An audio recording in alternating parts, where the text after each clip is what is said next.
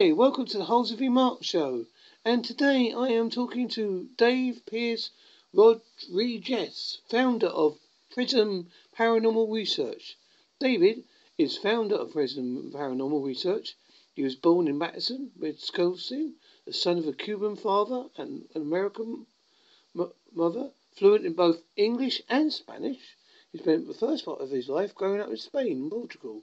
As a teenager, he moved to the United States, currently resides in Miami, Florida. Between the ages of 12 and 16, David experienced a series of several life-altering paranormal events. In an effort to show his family and others who were skeptical about what he had encountered, he began documenting events that he was experiencing. After finishing his studies at Oklahoma State University in 1996, David co-owned a recording studio in Atlanta, Georgia, and learned the art of recording spirit voices, or electrical voice phenomenon, or as we know it, EVP. David started a paranormal meetup group in Oklahoma. I can't even pronounce it, please. Nebraska. Omaha, Nebraska. Yeah, thank you very much, sir. The popularity of the group quickly led to the formation of the Paranormal Research and Investigation Studies Midwest, hence the anagram PRISM, because it's a lot to say in one word. As of 2018, PRISM Paranormal Research is comprised of 15 teams worldwide. David currently works as director of PRISM South Florida and has made several TV appearances in both the United States, Latin America, television shows including NBC, Universe, Telemundo, Mega TV, America, TV, Miri TV. David also works as an official ghost guide for the Miami-Dade County, hosting events at several haunted Miami Vice locations, including Daring Estate, the Gold Coast Railroad Museum, the Cape Florida Lighthouse, and the Tallahatchie Estate. I might not have said that right. In early 2016, yeah, thank you very much. Yeah. In early 2016, David was the first paranormal researcher to investigate on the island nation of Cuba. And hello, David. Hello. How are you? All right. Thank you for helping me with the pronunciations. It's not easy. There's some places down there with some strange names down here in Miami. Yes. And I see you said that you've had several experiences in your life that guided you to want to come in the paranormal. Are you willing to mention some of them for us? Yeah, some of them. I mean, the first thing I did, I saw. I would say the first time I saw a ghost would have been my grandfather died in 1986, and when he died, I wasn't there in Ohio. I was actually visiting my dad in Washington D.C. And I felt really bad that I wasn't there when he died. So I came back, went to his funeral, and so basically a couple days after he died, I saw he showed up in my bedroom right before I was going to go to sleep. I was still up, was about to put my head down for bed. I still hadn't done it, and I could feel something in the room, kind of like that feeling when you're playing, I don't know, hide and go seek, and you feel like somebody, you could tell that person's coming in the room to find you. And all the hair stood up on my arms, and I look across, and I see my grandfather sitting in a chair, and he didn't say anything, just kind of nodded his head, and basically just to say that everything was all right, that he was all right. And yeah, from then on, just things started happening, a lot of things. So, but that was the first time. That's the first event. I mean, what do you think ghosts are as such? Do you have your own personal opinions what ghosts may be?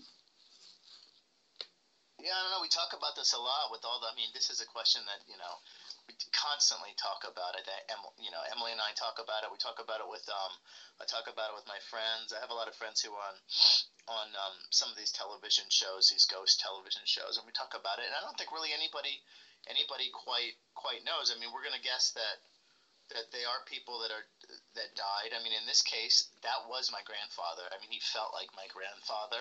I'm positive it was my grandfather.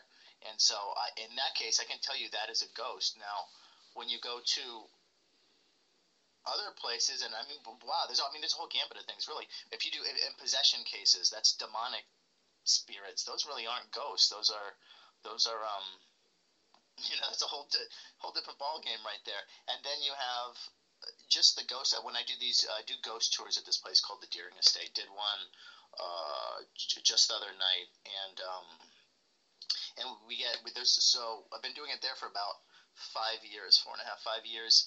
And there's a ghost in the third floor of this of one of the properties called the Richmond Cottage of a child. Now, over this 4 or 5 years, we've named him Peter because he's told us that his name is Peter various times. We get the same. He tells us he's 7 years old. We get the same voice over and over again. It's his voice, different words. He answers intelligently, and then. So what is this? This is a ghost. Is it a ghost of a child that died there? I don't know. Maybe it's an adult that comes back as a child, wants to be a child? I have no idea. These are some things that I don't think anybody's going to know for quite a while. I mean, we can ask these ghosts questions over time and see what they are, but I mean, I don't know if half these ghosts even know that they're dead or what it is. And then you have the other type of ghost, which is those kind of the place hauntings where it's inside of the limestone or inside of the wood of the property, and that just kind of repeats over and over again. And those, I wouldn't think that's a ghost. I think that's kind of it's that stone tape theory type of thing, which is something playing back over and over again, and they're not going to pay attention to you. So I don't know if that's a ghost, but basically I think that the realm of ghosts, the realm of seeing any of this stuff, probably intersects with stuff that has to do with I mean this is a theory that not just my theory, it's other people saying it as well, but intersects with the world of Bigfoot, UFOs, all any kind of phenomena. Like, how are we able, maybe it's some dimensional phenomena, how are we able to see these things and then sometimes not see them and interact with them, sometimes not interact with them? I don't know. I mean, there's even a grander thing than just ghosts. Sometimes even doing these doing investigations, these cases go from you'll dabble into the world of the crypto world, or even into like the UFO world. They kind of you'll intersect. So I find that myself. I mean, this is not a scientific way, but when I do research, I started off in the world of cryptozoology.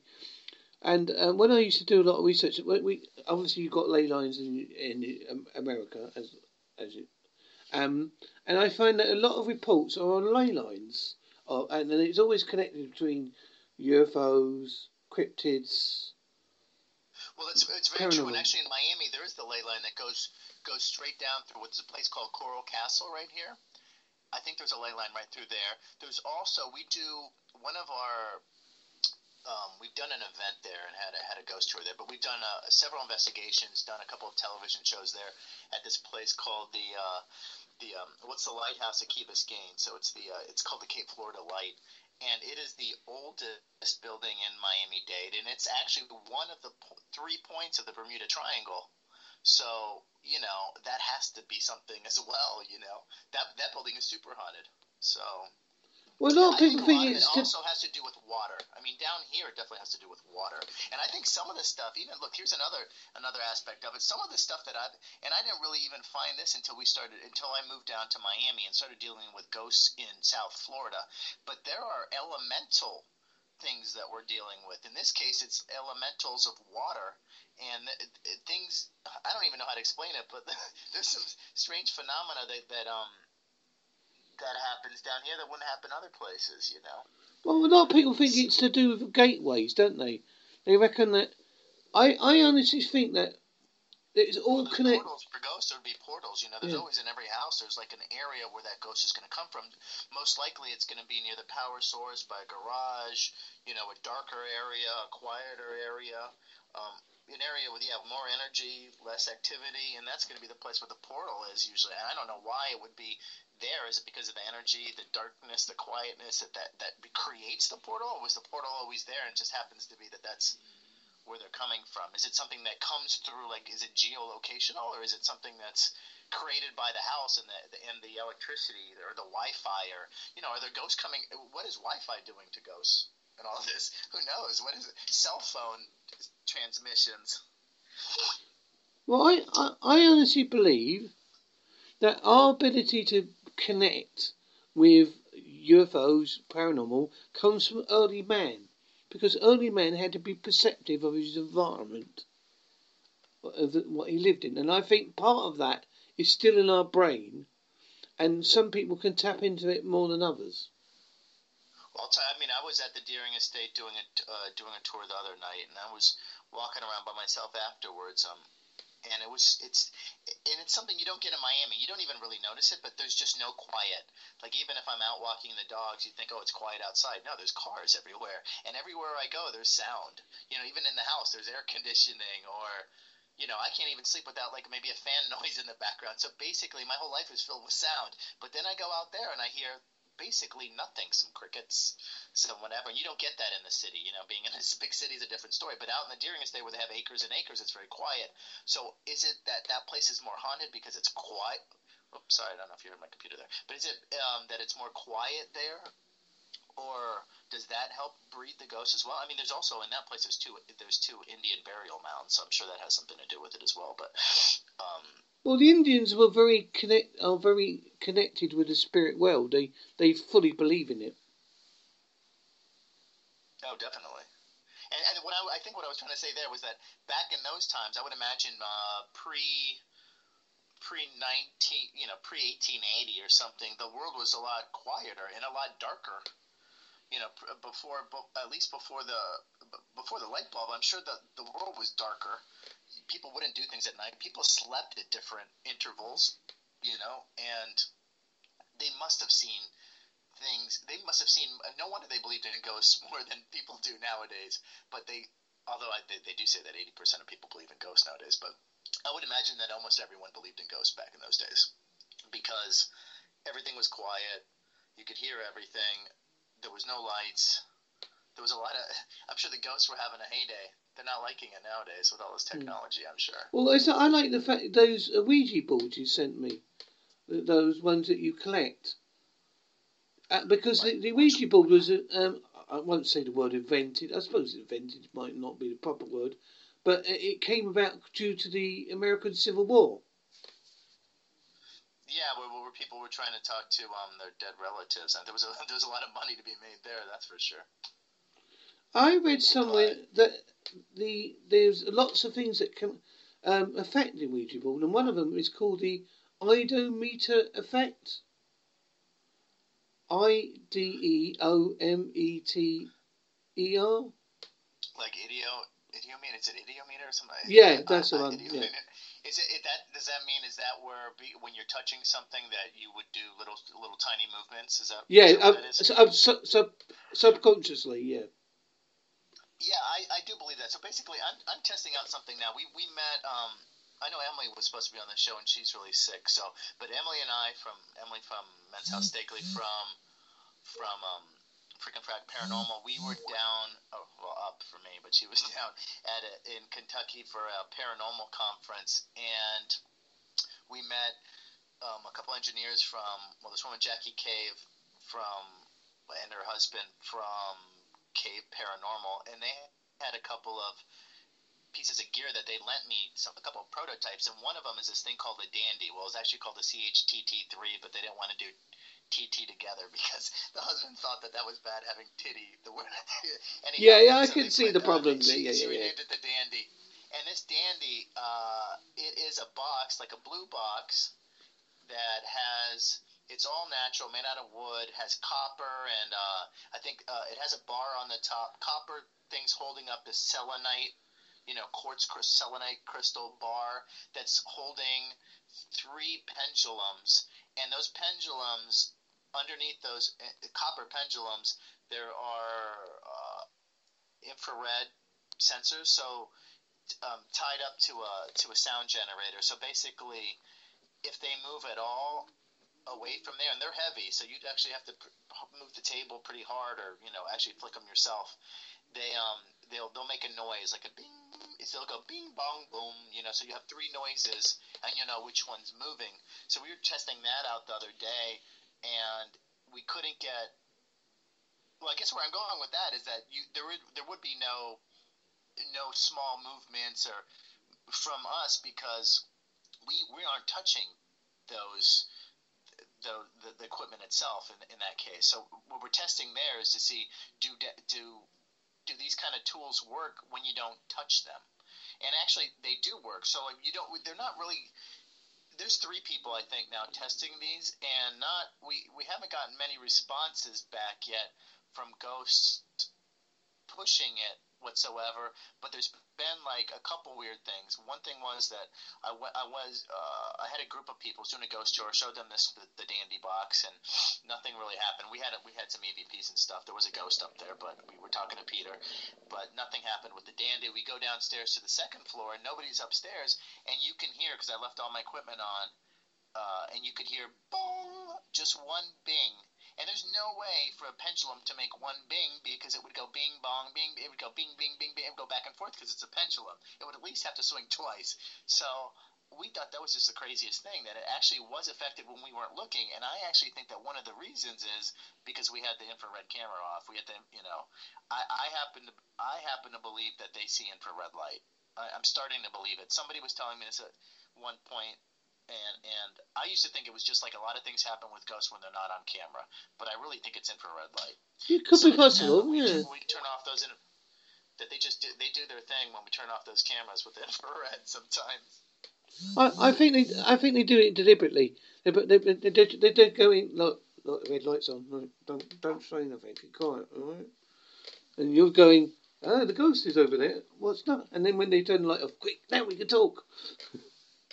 Yeah, and not really does anyone catch anything on camera, but I'm talking about the activity that happens at the table, like that dandy going off or maybe a REM pod going off. It's always good as an investigator to leave that equipment on and when you're going to another floor because those ghosts sometimes stay downstairs and they're just trying to get your attention and maybe want you to come back downstairs. Sometimes they lead you on a chase, I've had a REM pod go off many times when no one's on that floor and you just hear, from another place, like, what the heck is that? And you run and you go back and like, oh, wow. Have you ever been scratched or attacked? Yeah, I've been scratched a couple of times. I've been pushed. I've been on a bed that was shaking around. I've seen a lot of stuff. Definitely it can happen. I mean, the thing is, but rarely not rarely, but you just have to be in the right place. Not the right time, but you have to be in the right place. But really you're going to find a ghost that's angry, that angry, that can actually scratch you. That's something close to demonic that's going on there when it happens. And there are some places that do that. We had a case in Omaha, Nebraska that was happening. People were getting scratched. I've seen people get scratched in some places, like one single scratch, sometimes 3 scratches, like a triple scratch, like 3 fingers. But that's a tough ghost to deal with when you're dealing with those ghosts. Have you ever been to a place or experienced a ghost that really scared you or made you feel uneasy?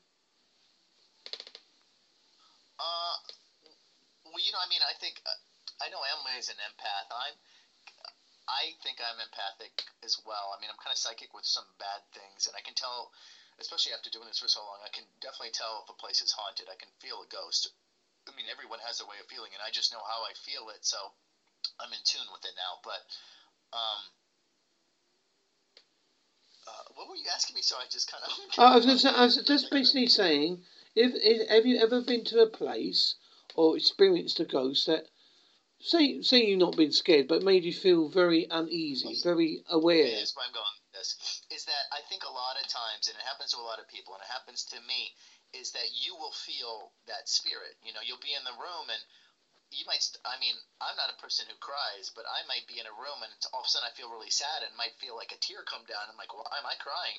I don't know why, but I feel sadness, and you're feeling that ghost. Sometimes I think, and that's not just me being special. I think there's a lot of people that are empathic or even like you're kind of like a light medium in a way, and you're feeling the sensation of what that room had or the person in that room or what happened in the past or what they're trying to show you but am I ever am I ever really scared or something? I've jumped a couple times. I jumped the other day. If something touches you and you're in the dark, your first thing is to jump. I don't scream or anything like that. Do I feel scared?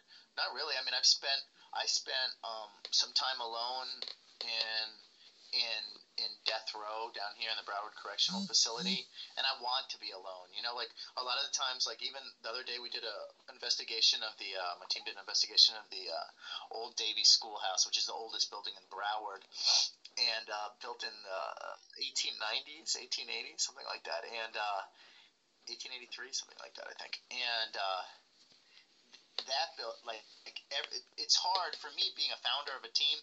It's hard for me to be alone because there's always people following me, and I know maybe it's not good to be alone when you investigate, but basically sometimes in this facility I had about 6 people around me, 5 people around me the whole time, and I just felt like I wasn't going to get anything unless I was by myself. I could feel that I needed to be alone to get into it, right? So sometimes even in a group you'll have what's known as like a paranormal chiller, like a person that just that the ghost will not interact with you if that person's in the room.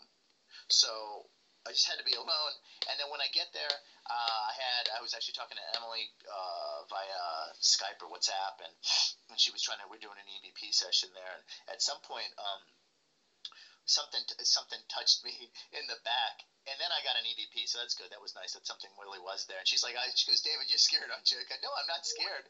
The thing is that when something touches you, it shocks you a little. And then that's exciting. I'm like, okay, I'll go in the closet. So I get in the closet, and that's when I got the EVP. So there is something there. And then I actually went into I went to the bathroom there and got a woman in a voice of a woman.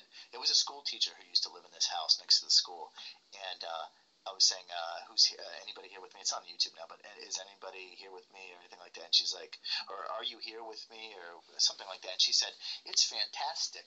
Just clear as day. And it's wonderful when you're by yourself and you get an EVP of a different voice, a woman or a child, or to me it is fantastic. I don't get see things, but after my near death experience, I get sometimes strange aromas. Like one day I was standing in the kitchen, and I had a sudden smell of death, like rotting, horrible, dark smell. Didn't last long, but I get. What was it? What was that then? Do you know what it was? I don't know because, as I say, I'm getting it more and more, and sometimes when I'm talking on my radio show, suddenly it'll go off for no reason. I'll get loads of interference. You're not smelling it now, are you? No. I hope you're not reading the other person, because let me tell you, I have one ability that is I can smell death on people, and it smells to me like death, like rotting flesh, and I used to think that was kind of silly, but then I started smelling on people, and people died. Like the last time I smelled it on my uncle, and no, I smelled it recently before that, but I'm not going to say who it was. But I smelled it on my uncle, and he ended up dying a couple weeks later. So I'm positive that you can smell death. Positive.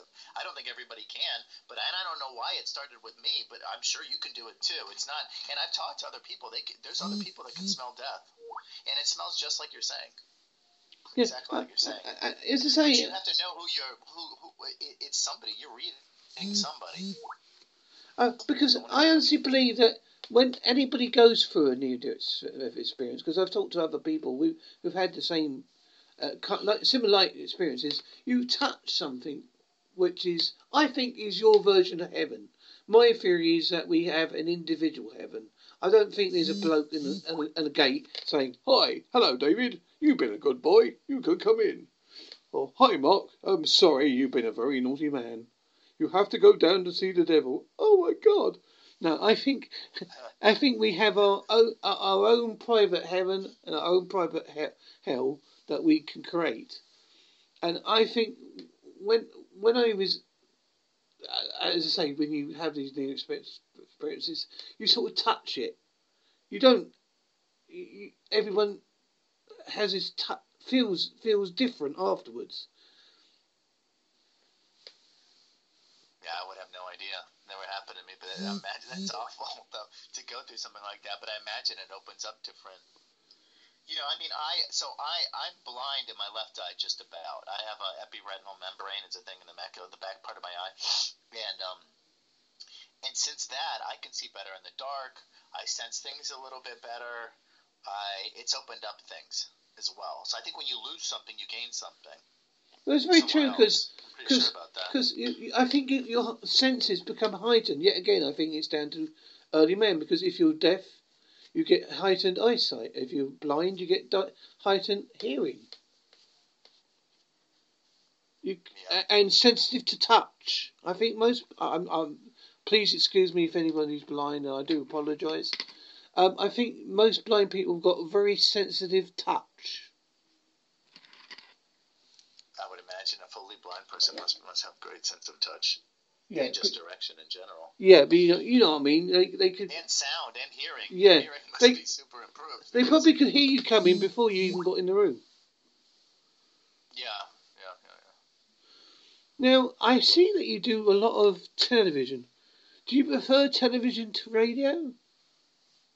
I do a lot of down here. I mean, I live in Miami and I speak Spanish and I speak a little Portuguese and stuff like that. So I get this is kind of like the Los Angeles of Spanish television in a way. So we have like Univision, Telemundo, all these places they beam it down to Central America, South America, and here in Miami and then New York, LA, like maybe Texas, and I do shows on there. There's like a court show called Caso Cerrado that's like a Judge Judy type of show, and I'm like I'll come in as their paranormal specialist, like that type of thing. I'll do some shows where they'll go and do investigations with me, like morning shows and things like that, especially around Halloween. Probably like I do about a TV show about once every couple months is about like what I do, and it's usually like appearances. I don't have my own television show. It's nothing like that. I just get invited on shows. I'm doing a show on NBC after Saturday Night Live here in the United States. That's called First Look with this guy Johnny Bananas from MTV, and basically he came. I took him to the Deering Estate. Well, we filmed it at the Deering Estate, and I was supposed to teach him how to ghost hunt, and then he was going to go off on his own and see what he found, and then like literally like 25 minutes after he started investigating, the producer started screaming my name. He's screaming, David. They saw like Peter on the Connect, the SLS, the portable one that we have, and you could see this kid climbing up the blocks, and then he fell, and then so he records. He says, "What happened to you?" And he goes, "I've fallen," because he has an English accent. He goes, "I've fallen," and he's like, David. They go over there, and I go, "Listen. You stand over there, Johnny, and I'm going to stand with the Connect in front of you, and let's see if we can get the kid to come back there." And I think the kid ends up showing up for a second, and he goes, and I say, see if it's Peter. And he goes, "Well, I don't know if it's Peter because I don't know you. What's your name?" And you hear him go, "Peter," like that. But I like the TV. TV's fun. I mean, I think it was nerve-wracking in the beginning, but then you get used to the cameras in your face, and actually to be able to find a ghost at 11 a.m. in 2 hours with 3 cameras in your face, I think you get good at doing it. You know what I mean? And that's its own special thing anyway. Like, it's hard to do. You just first of all, you have to be in a very haunted place. You can't just be going anywhere and trying to find a ghost at 11 a.m. But as you said, also it helps that you speak Spanish, obviously, because it's your second native language, I presume, considering as Cuba. It helps a lot. It helps because there's a lot of Cubans here. There's a lot of people from Central South America. I mean, Florida was owned by Spain before it was, anything English here. So it, St. Augustine is the oldest city in the United States. Well, is it? I mean, in the whole Americas. So it, not of all of America, it's in North America. So, and it's got a ton of haunted places. But if you don't speak Spanish, sometimes you won't even be able to contact some of those spirits. Here, the Deering Estate, we had a guy 2 days ago who started to ask some questions in Spanish. He wanted to do some, when we do an EVP session, we'll go ahead and ask, does anybody want to ask a question? Usually everyone's like, no, they let you do it. But this one guy said, hey, can I ask something in Spanish? Go right ahead.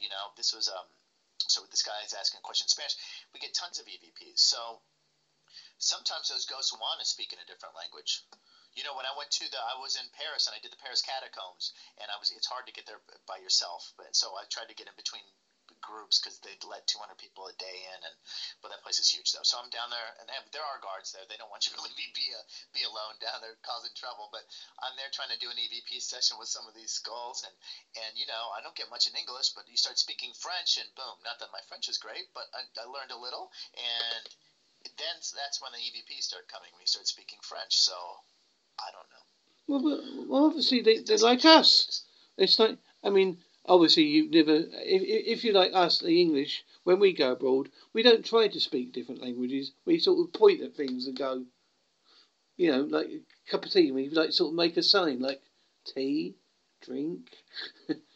we're very, we're very lazy. But it's another question. Like I'm good friends with the guy named Rob Demarest from Ghost Hunters International, and he lives down here in South Florida, and I investigate with him a lot. And one of the first questions I had for him was,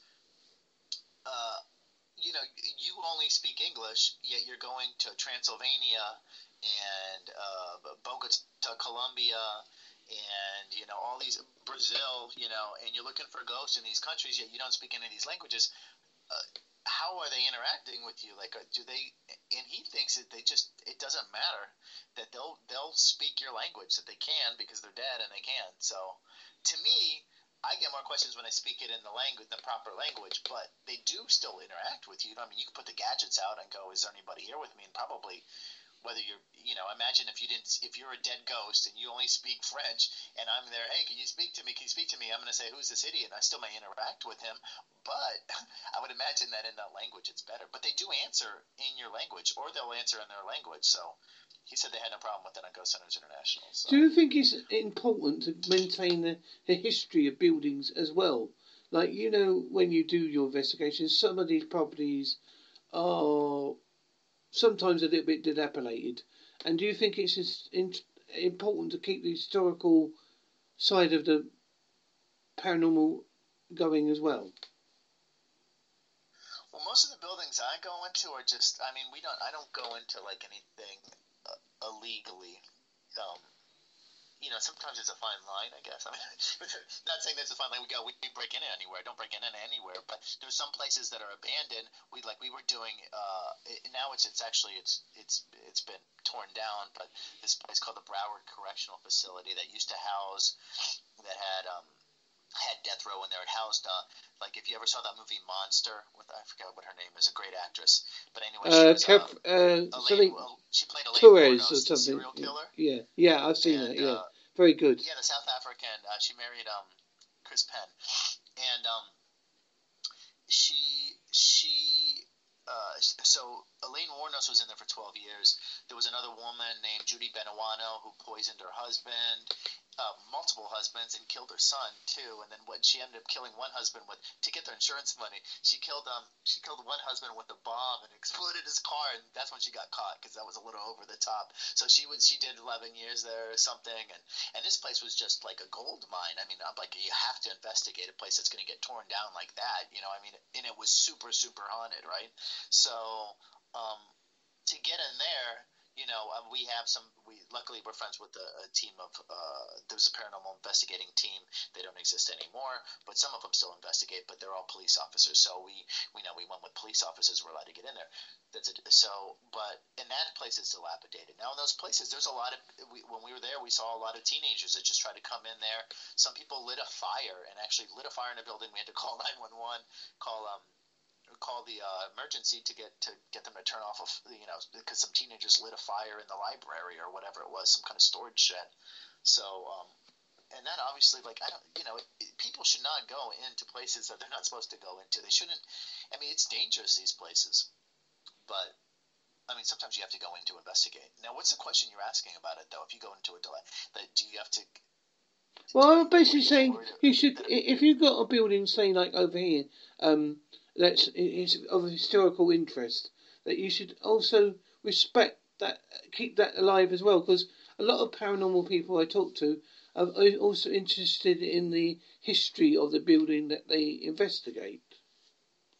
Well, yeah, you have to be. I think that's probably, that's a good 50% of what we're doing anyway. I mean, if there's no history in that building, what you're trying to do when you're looking for the ghost is find out the history of who was there in the first place, who was the person that lived there, that died there, and then when you're in that place, the most haunted places are the ones with the richer history. The ones in the places that are like even the Deering Estate that I do is beautiful. I mean, it's a state park. I don't know. It's owned by the park, so it's there's a lot of money that goes into there. The foundation, Deering Foundation, puts a lot of money into.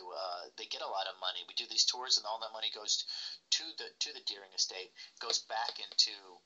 I mean, that's one of the reasons we do events, I guess, too, because I mean that's putting money. Not I guess, but it is. It's putting money back into that property that we're investigating.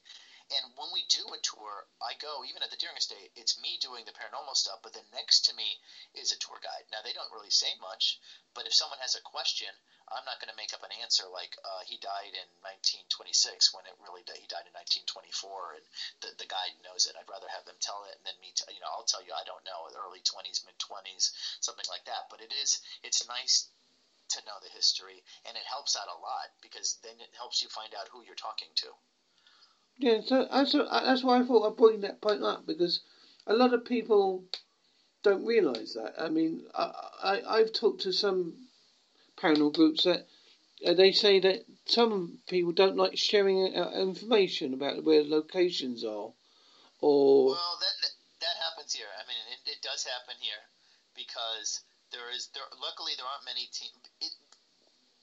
Emily and I have talked about this a lot, but I mean, anybody who's like a founder of a team probably knows this in a big city.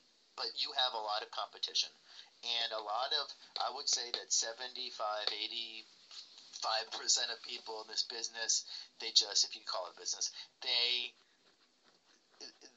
like to steal. So they like to say, oh, this is the place that's haunted. Someone's been there before. Let's go there and let's try to either disprove or prove or find your own stuff. But they want to take that location from you. So so then you lead to this thing of do I need to protect it? Do I not? Now, when you're doing an event or you're doing anything like that, the places. I mean, I'll go back to the Broward Correctional Facility. When we knew this place, I had a guy named a team bring me into this place. This guy named George Mercado. So he brings me in there, and he says, you can't tell anybody because this place is, first of all, it's illegal for people to come in here unless you're coming in with cops, and we can't have everyone and their mom coming in here because they're not supposed to, and you don't want all that. I don't know. That place is a little different because it's just dangerous, but you can't. There's just so many reasons for not telling people of the place, and I know it sounds selfish. But a lot of times, like up in Broward County, there's probably 45 teams, if not 50 teams. So if you find a new location, everyone and their mom tries to come down there. Every team tries to take it from you, and then all of a sudden you can't get in there anymore, and then it ends up like a battle, and it's just the strangest thing. It's unfortunately there's weird things that happen in the paranormal world that has nothing to do with paranormal. It has to do with people being jerks and people being mean and people being trolls and people stealing and people taking your photos, stealing evidence, stealing your equipment. That is just the rules of the road, especially in a big city. So sometimes I understand the secrecy. I do know this, that if you're in a team and you're doing the right stuff and you have a good team and you're known because you're doing your stuff right, other teams, when they find stuff, will bring you in. When I do an investigation, I would say 95% of the time, if it's possible and it's big enough, bring and maybe not for the first investigation, but after that, I bring other teams in. I'll bring 2 or 3 people from another team in, 2 or 3 other teams, if it's big enough, because I like them to be able to experience it as well. And then they do you the favor back, and they bring you places. So it's not like these places that are secret aren't that secret. Other people go in there. It's just you don't want the mass general public going in there. There's a hotel called the Hotel Redland that we do here. We found out that room 202 is super haunted. So now room 202 is booked every day. So if we don't, now we have to call ahead and make sure we have room 202 because it's now is known as the haunted room. And so they make a lot of money off that room, which is great. But it used to be nobody cared about that room, or people would say, "Oh, that's the creepy room." Nobody wanted to stay there, and so it was open all the time. Now we don't have access to it anymore unless we call ahead. So that's what things happen. But it's not like total secrecy, and I don't think it's a bad thing. I think some people just keep it as a secret to be like, to be jerks about it. But if we keep something secret, if I do, it's not to be a jerk about it. It's only because it's for protection for the place or protection for sometimes, it depends.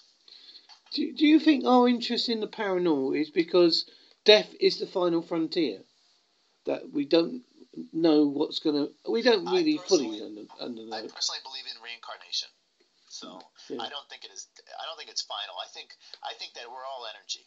That's why these ghosts, if the ghosts are able to interact with EMF, barometric pressure, static electricity, and we're made of so much water, and we're affected by the moon and everything.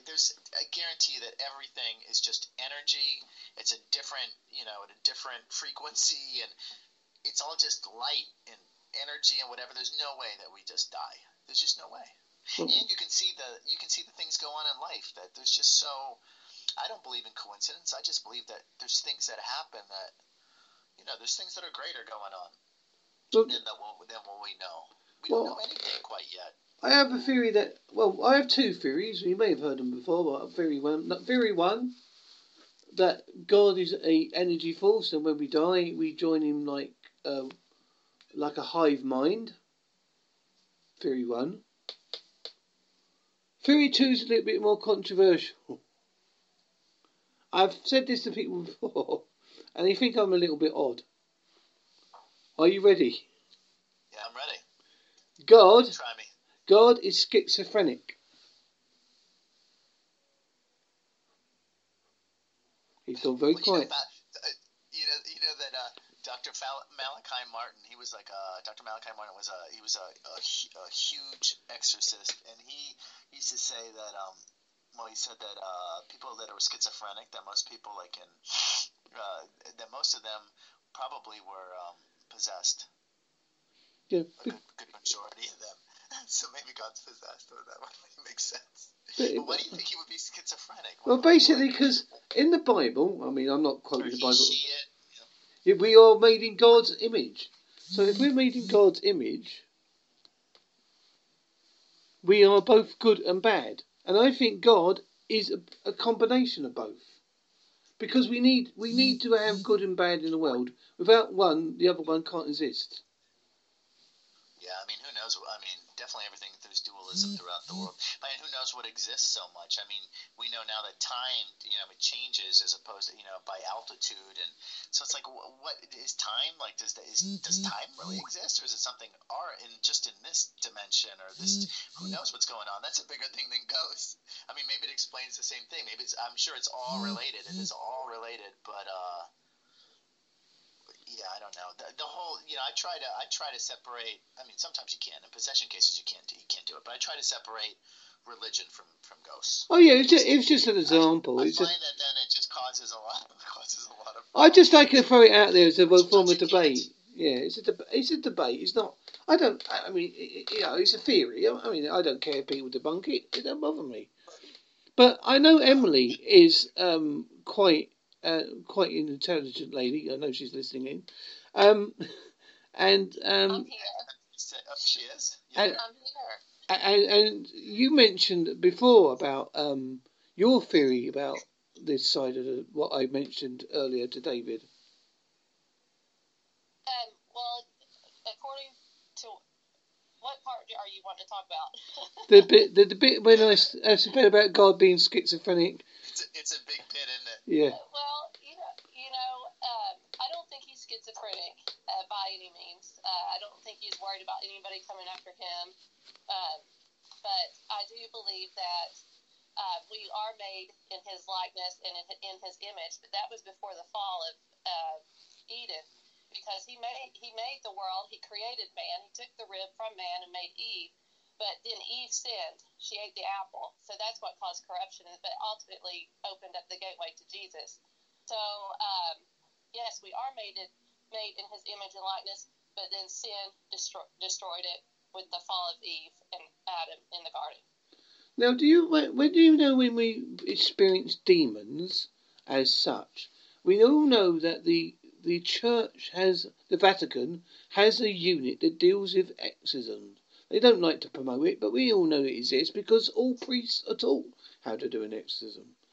So basically, they have a lot of them. Yeah. So basically, we have exorcisms at my church though too. I mean, I've witnessed several things throughout the years. I'm sorry if anybody's listening. I'm sick. I have a cold, but I don't know why they want to keep it so secret over there. My church, I'm thankful I grew up in a spiritual church that accepted people for who they were and accepted them even through their battles and helped them through the demon possession cases and actually seen them whole and set free from whatever held them captive. So I'm curious why the Catholic Church keeps it so silent. The Catholic Church keeps everything silent with all the scandal and everything that goes on. They're like the government. Yeah. Very silent. I mean, think about all the stuff that they have down underneath there in the Vatican, all that secret stuff, all those nice trinkets and stuff they have down there with all the secrets. Must be nice. Well, I just think I think this is a good example. Magical. Carry on. If I could have a magical gift, I wish I could be invisible to some of these places and just go in there and just listen for a few days. Yeah, but you know what? We catch you like a ghost with infrared meters. You want to be a ghost, and all of a sudden you're invisible, but you don't realize that IR meters go off, and then you can't do anything. That sucks. Well, I just think it's important that we discuss things like this because that's why I like the paranormal. What do you think of when you die? You wake back up, but you're invisible, and then you're walking around. That's why we can catch them on the REM pods.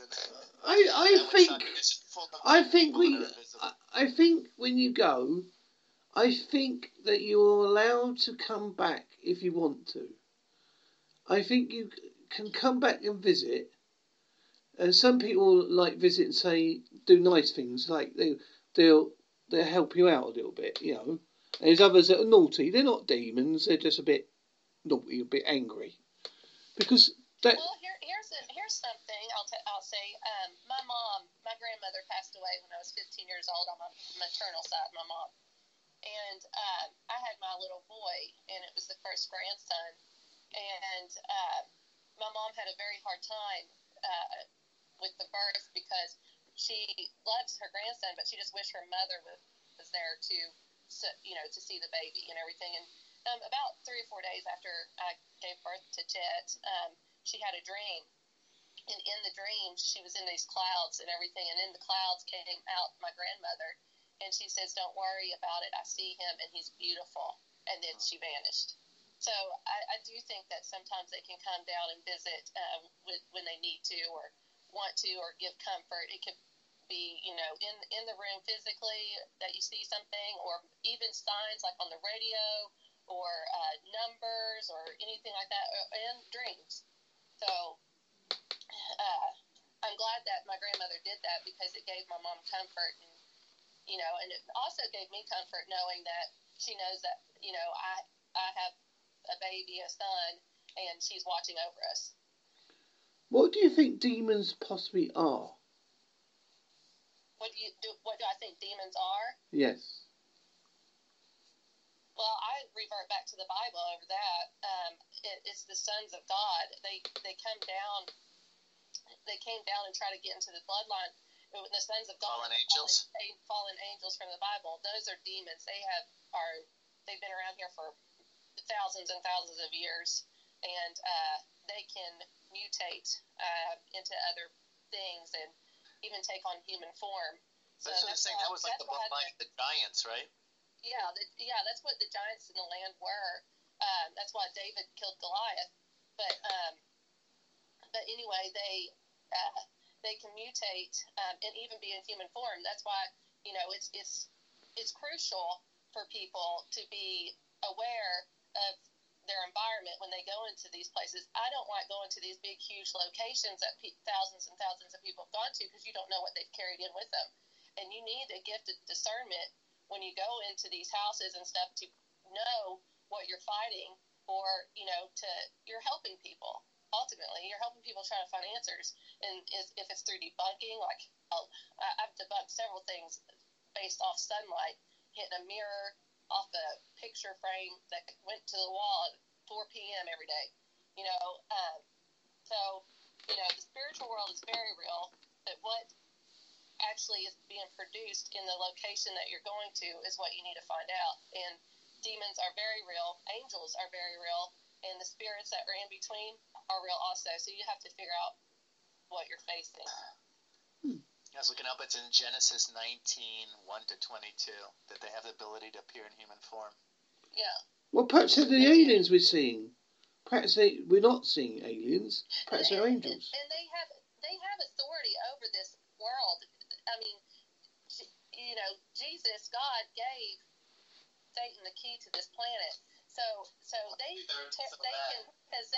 can possess people. They seek who they may devour. So they can possess people. They can possess objects, and they can also possess land, territories. And there's a hierarchy in the dimensions of what possesses who. Like Jezebel has a spirit above her that can control her, that tells her when she can act up and when she cannot move. I cannot remember that spirit's name right now, but yeah, there's a lot to learn. They learn a lot in those classes, I'm sure. Demon possession is a huge subject with very many levels, because you can go and start out with an oppression. Someone can be oppressed for years, and I believe that the world is oppressed. The whole world's oppressed. And you could be oppressed for years and years and years. You may never be possessed, but you could be oppressed. But then that can lead to other things, which, It said I was looking it up, it says the Leviathan spirit. When you deal with the Jezebel spirit, also have the Leviathan spirit operating with them. Well, there's a certain, I don't know, David, I'm not going to say her name on this show, but there's a certain star that's on a celebrity that's on a TV show, and I saw her and I could see the Jezebel spirit, but I told David, I said, there's something else above her that's controlling her. I didn't know about this demon, but I could see it, and I could see it. It was kind of like his fingers were going up and down, like moving her, and she looked like a robot. So I ended up Googling it, and that was the name. Remember that, David, when we talked about it? Yeah, definitely. Yeah. Definitely. So, I have a gift. God gave me a gift of discernment. I've seen things in people throughout the years, and stuff. So going back to the ghost is that, yes, go and investigate, but you need to be very aware of, you may be dealing with something a lot deeper than maybe a family-friendly Casper. Yes, I like that film. Do you do like a cleansing before you go in or after investigations? I think it's different for the both of us. Yeah, I pray beforehand. I actually do a lot through praise and worship. I pray and ask God to show me what He wants me to see to help these people, and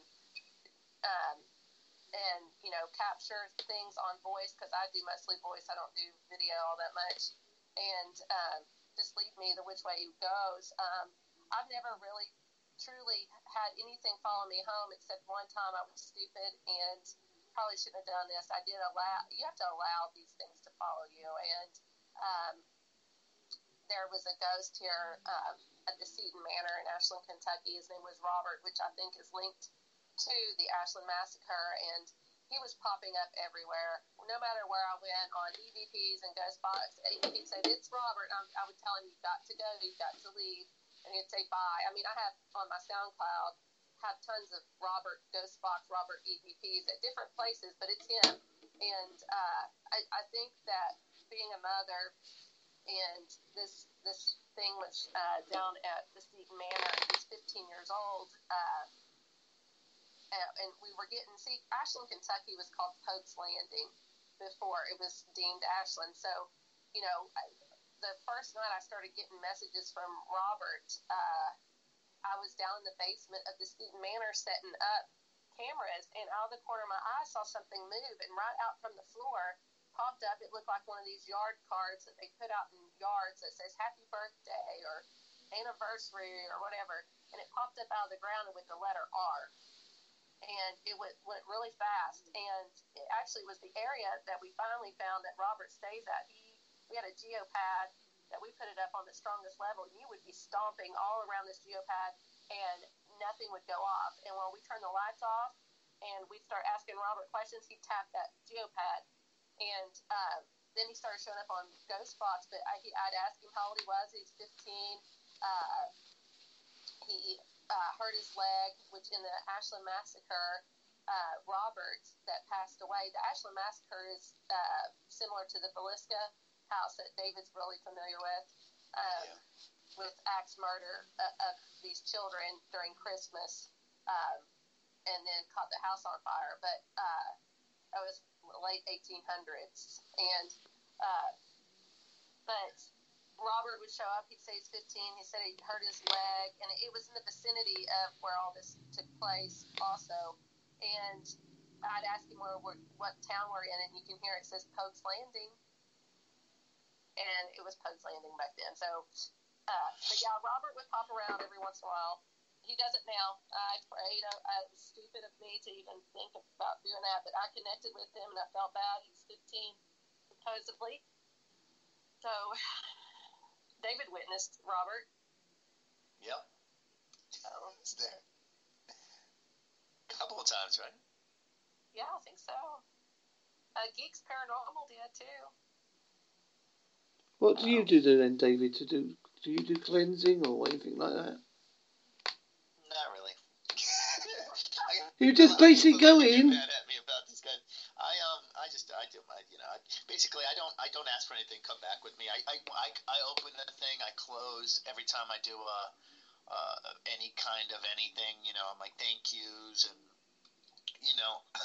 I've had stuff kind of more feelings than ghosts followed me back home. I mean, I have artifacts I have from places, so I'm kind of people would think I'm not like I don't protect myself well enough. Probably people would say, but I'm just not.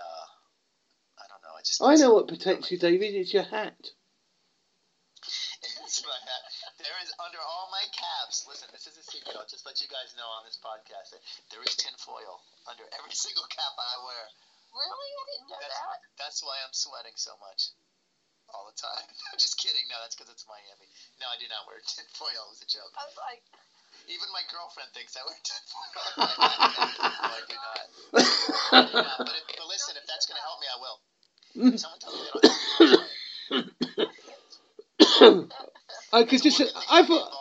I could just imagine it going on a TV show, someone listening and going and asking you, "Oh, we heard on your show that you talked to this British guy and you mentioned about tin foil on your hat. Can we see it, please?" Well, somebody's going to start a company now making tinfoil hats under caps. They're going to make a lot of money. Well, start a whole new business. There is a theory that he is meant to block out signals of some sort. Well, I mean, it's not. You can do it with the ghost box. There is a little bag that comes with that PSB7 or anything that you just put it. It's what's it called? A Faraday cage. You just you'd be putting a metal around something and it just will block every signal. So I learned about Faraday cages through Doctor Who. That's how I learned that. Yes.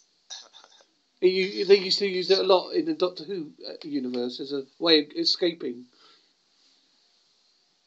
In a Faraday cage? No, to get out of situations, Yeah. I also think that I have a personal theory about time travel. I believe that I am time travelling at this moment because I am talking to you at nearly gone up to midnight, my end, and basically it's gone 7 o'clock your end.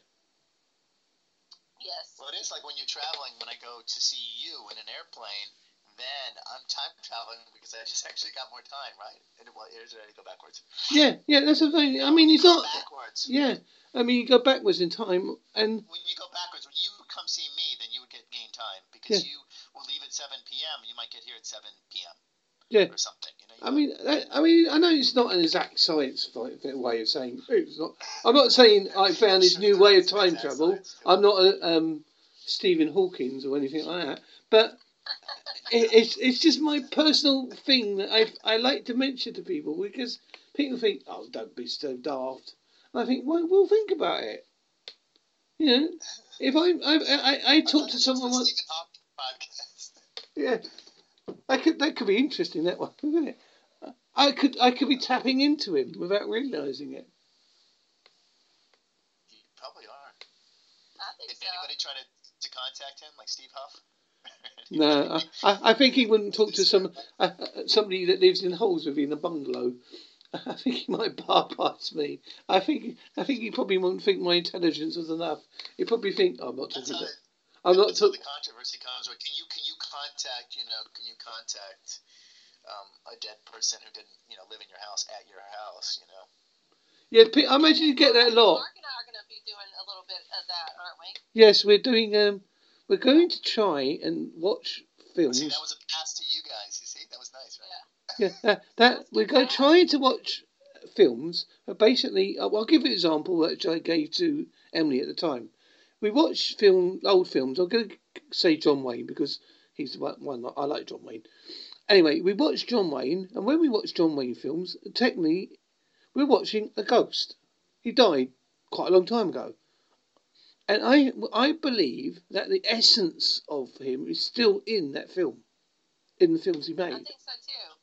And see, David, remember I told him this the last time I was on his show, on Mark's show, is that the Thurber House, like I wanted to watch this video so bad, not so much for me to know the history or anything, but just to see Mr. Thurber's characteristic or how he handled himself. He was a comedic drawer, writer, book. He wrote some books, illustrated, and so they had a 7-minute video, and so I decided to watch the 7-minute video because it's an interview of him, and I put my recorder on the fireplace and sat down and just watched, and then I went back home and reviewed, and I got 7 EVPs just watching that 7-minute little clip. And it was a man's voice. The EVPs I couldn't hardly make out really because it did sound like mumbling a little bit, but you could definitely hear a man's voice that was deep. And I think that this house he grew up in, and you play those things that it's kind of like it sucks it up, and it brings out more energy to maybe possibly communicate with the actual person. I think there's a theory out there. I can't remember if it's from Native Americans or not. I may be wrong. That they used to not want to be photographed because they was frightened that their image would be kept and they wouldn't be allowed to move on to their version of heaven. I'm not too sure. I've heard of that. I'm not too sure if I'm correct. But here's what I want to know. What was so? I should know this because my background. I took a lot of classes in college, history classes, but it was for Gilded America from like 1875 to 1902. So it was during Reconstruction period and all that stuff. But taking pictures of the dead when they were dead, and like they would prop them up and make them look like they were still alive. I love those photos. Family photos. Oh, the Western ones. Yeah, I've seen loads of them. Yeah. But you have to remember they used to show the people at their homes and leave them there for the day. It was different back then. It was death room, and then people started getting creeped out. And I think in like the late 1800s, early 1900s, might be 1920s even, they started calling it the living room because nobody would go into those rooms anymore, and so they stopped doing the funerals in their main parlors and started doing the funeral homes and things. But it might have been late 1800s when all that stuff happened. But why though? Why your child is dead and all this stuff?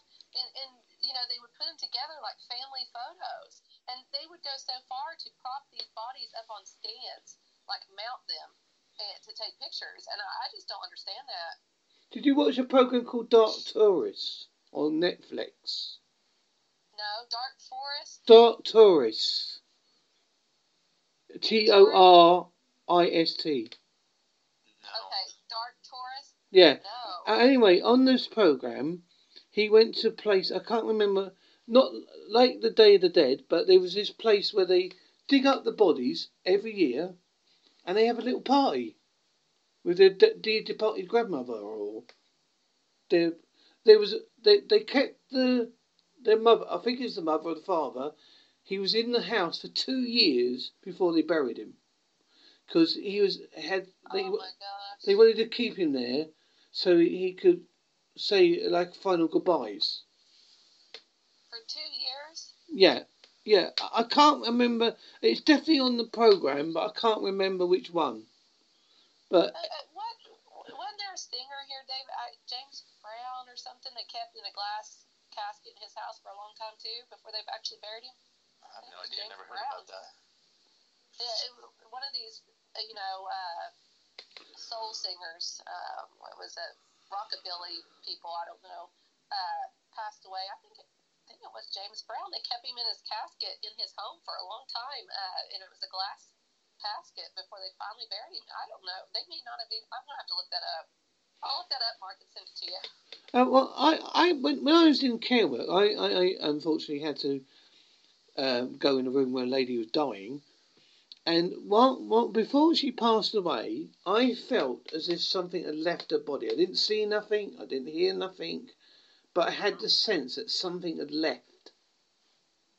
You know, something had gone. Yeah. Do you think that that's true, or was I just imagining it?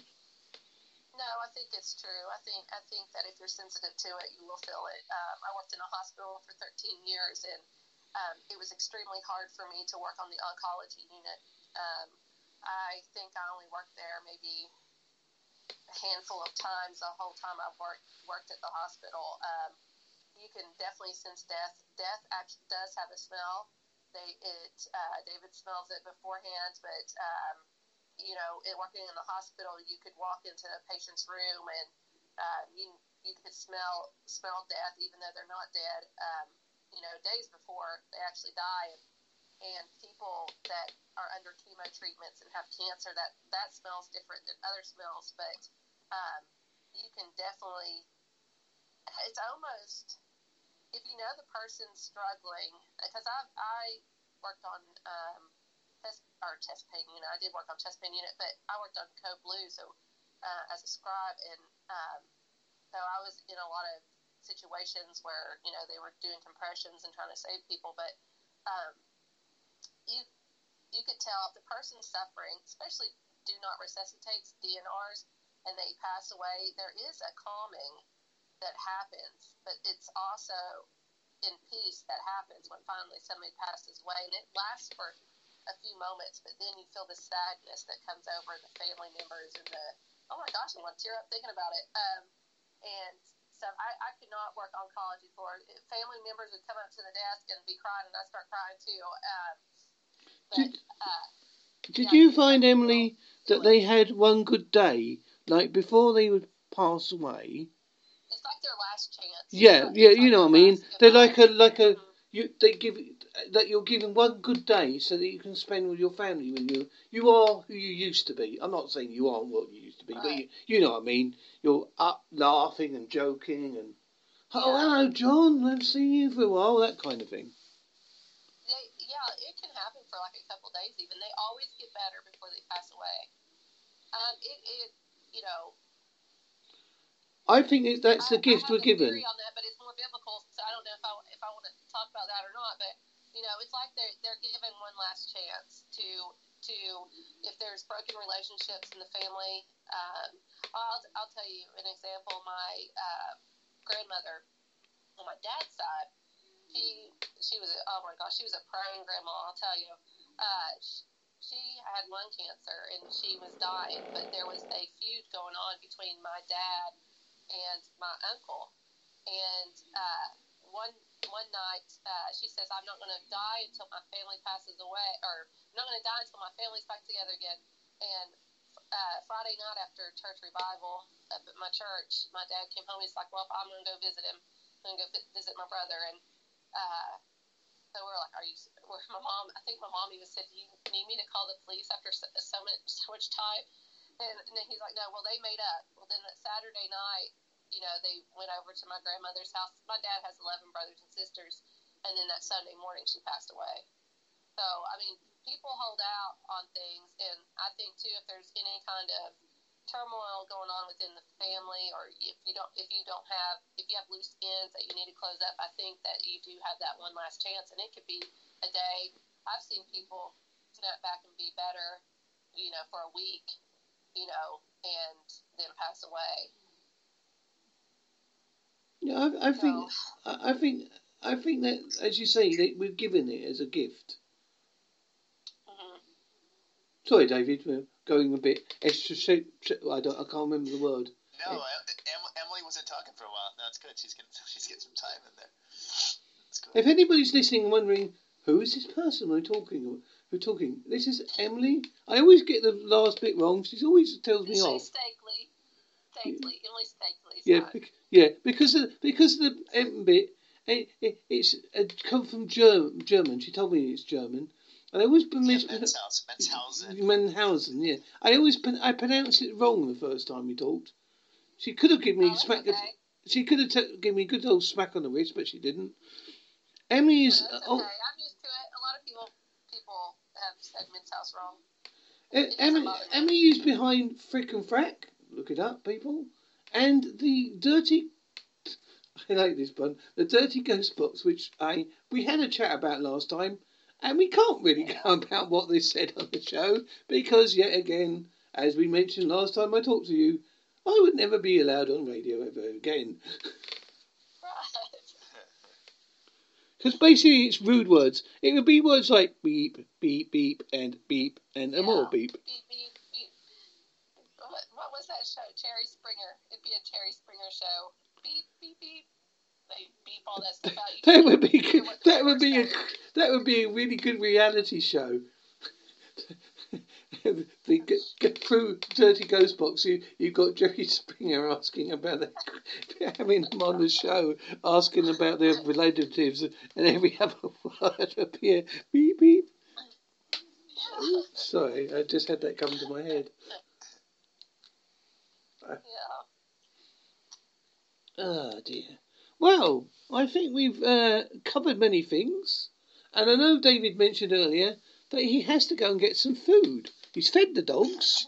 David has to eat some dinner eventually here. It's late for David worries about his food too much. Yeah. He should not be eating food and exercising more, but he does not. But David still needs food. We all need food to survive. So I shall end this now, and I think we've had a good conversation. I hope so. We've covered a lot of subjects, and I should like to end it in my unique sign-off way, which Emily knows about, and David does sort of know about, but he may not know about. I'm not too sure. No, I don't. Oh, well, David, you're in for a Let's see shock. what happens. Right, ready? I just got to clear my throat. Thank you, David and Emily, for being on my show. Emily came in late because she was sick, you know. Thank you for doing that, my friend. And thank you, David, for our chat. It was nice. Thank you. Good night. Thank you. It was wonderful. Should I sing back? You can do if you want, if you've got enough voices. Well, I'd like to thank... No, come on. There you are. I can't even get David to sing. Didn't I sing Let's Get It On or something like that earlier? Yeah, go on then. I think I already did my bit. David could say, I want to have my food. I want it now in the microwave soon. I want it to eat it for my tea. The dogs have eaten. Why not me? Sorry, David. Mark, I do want to say before we get off, I really do love your shows. You know that, right? I talk to everybody about you. Your shows are really fun to be on, and I truly appreciate the invitation to come on. That's okay. She loves you. She loves you. Yeah. Well, yeah. I'm sorry, David. We'll have to run away. Yeah. But my wife of 26 years might have a word about that. But and you live in America. She needs to get her passport first, though. she does need to get her passport. Oh, she's coming over soon to do a show in. I think she's coming. Emily's coming over to do a show in prison soon. I think she told me once. She's doing a TV show in Canada. Yeah. You want to even talk about it or no? I don't know if I'm really allowed to talk about it. But it's a show. It's a show in general. They're writing. It's going to be called Haunted Hospitals, and they're writing a script because I have the stories behind it, what happened to me at the hospital I worked in, and they're TV shows are scripted. No, come on. Who would ever think a TV show was scripted? So, come on. They're writing the script. I'm waiting on it. I got to get my passport. My passport expired in May, so I'm getting my passport. And actually, I should be hearing back from him probably, I'd say this week, because he told me it'd be about 2 or 3 weeks. I think it's been 2 weeks. So hopefully I'll hear back from him this week. If not, I'll just message him next week. But yeah, they're wanting to start filming in November in Vancouver, Canada. Oh, lovely, warm and. It'll be played where you are. It should be. It's BBC. No, over in England. Yeah, BBC. It's CBC. It's going to be on though. Yeah, but that's going to be CBC. That's Canadian Broadcasting. I thought you said CBCC. That's children's bed as well. It's Discovery Investigation or something. Ah, cool. Look out, folks. Check out all these things. Any links please give them out now before we sign off the end part. Do yours, Emily? Do yours. Well, you can just find Freaking Frack Paranormal, but I'm an affiliate now with Prism with David, so you can just go to ducdeadpeople.org. Or .com, ducdeadpeople.com, and it's there. There's Prism Paranormal Research South Florida on Facebook. I'm Ghost Hunter with a 0 on Instagram. Emily Men's House Stakely on Instagram. She's got Freaking Frack Paranormal on Instagram. It's good. Our SoundCloud, though, if you all want to hear like some really awesome EVPs, SoundCloud/Frick and it's AND Frack Paranormal for mine, and David's is Ghost Hunter with a 0. Well, what I would like to do, with your permission, please, if I can ask your permission, I would like to put some of them on my podcast, if that's possible. Yeah, definitely. And David, I don't want to correct you, but it's ducdeadpeople.org. Or .org or .com. I bought them both, but it's done both. Okay. They go into each other. .com might be easier for people. It doesn't matter. .org. Okay. Sorry, people. We're having a lovers' tiff on radio. Don't just ignore me. I'm just in the background. I'm just the host. I'm nobody really. Well, he kind of made me nervous because I've been putting .org on everything, so I thought I was wrong. Okay, I'm sorry. She's my bae. Best in everything. It's okay. They've made up now, folks. We're quite happy about that. Yeah, we're good. We're good now. So anybody listening in, please make sure you listen in again. I will share this everywhere I can share it. And I'd like to thank again the people coming on my show. And Emily, please get well soon. And David, thank you very much. Yeah. Good night. Goodbye. And as Sooty would once say, if you don't know who Sooty is, please look him up. Bye-bye, everybody. Bye-bye. Goodbye. Bye.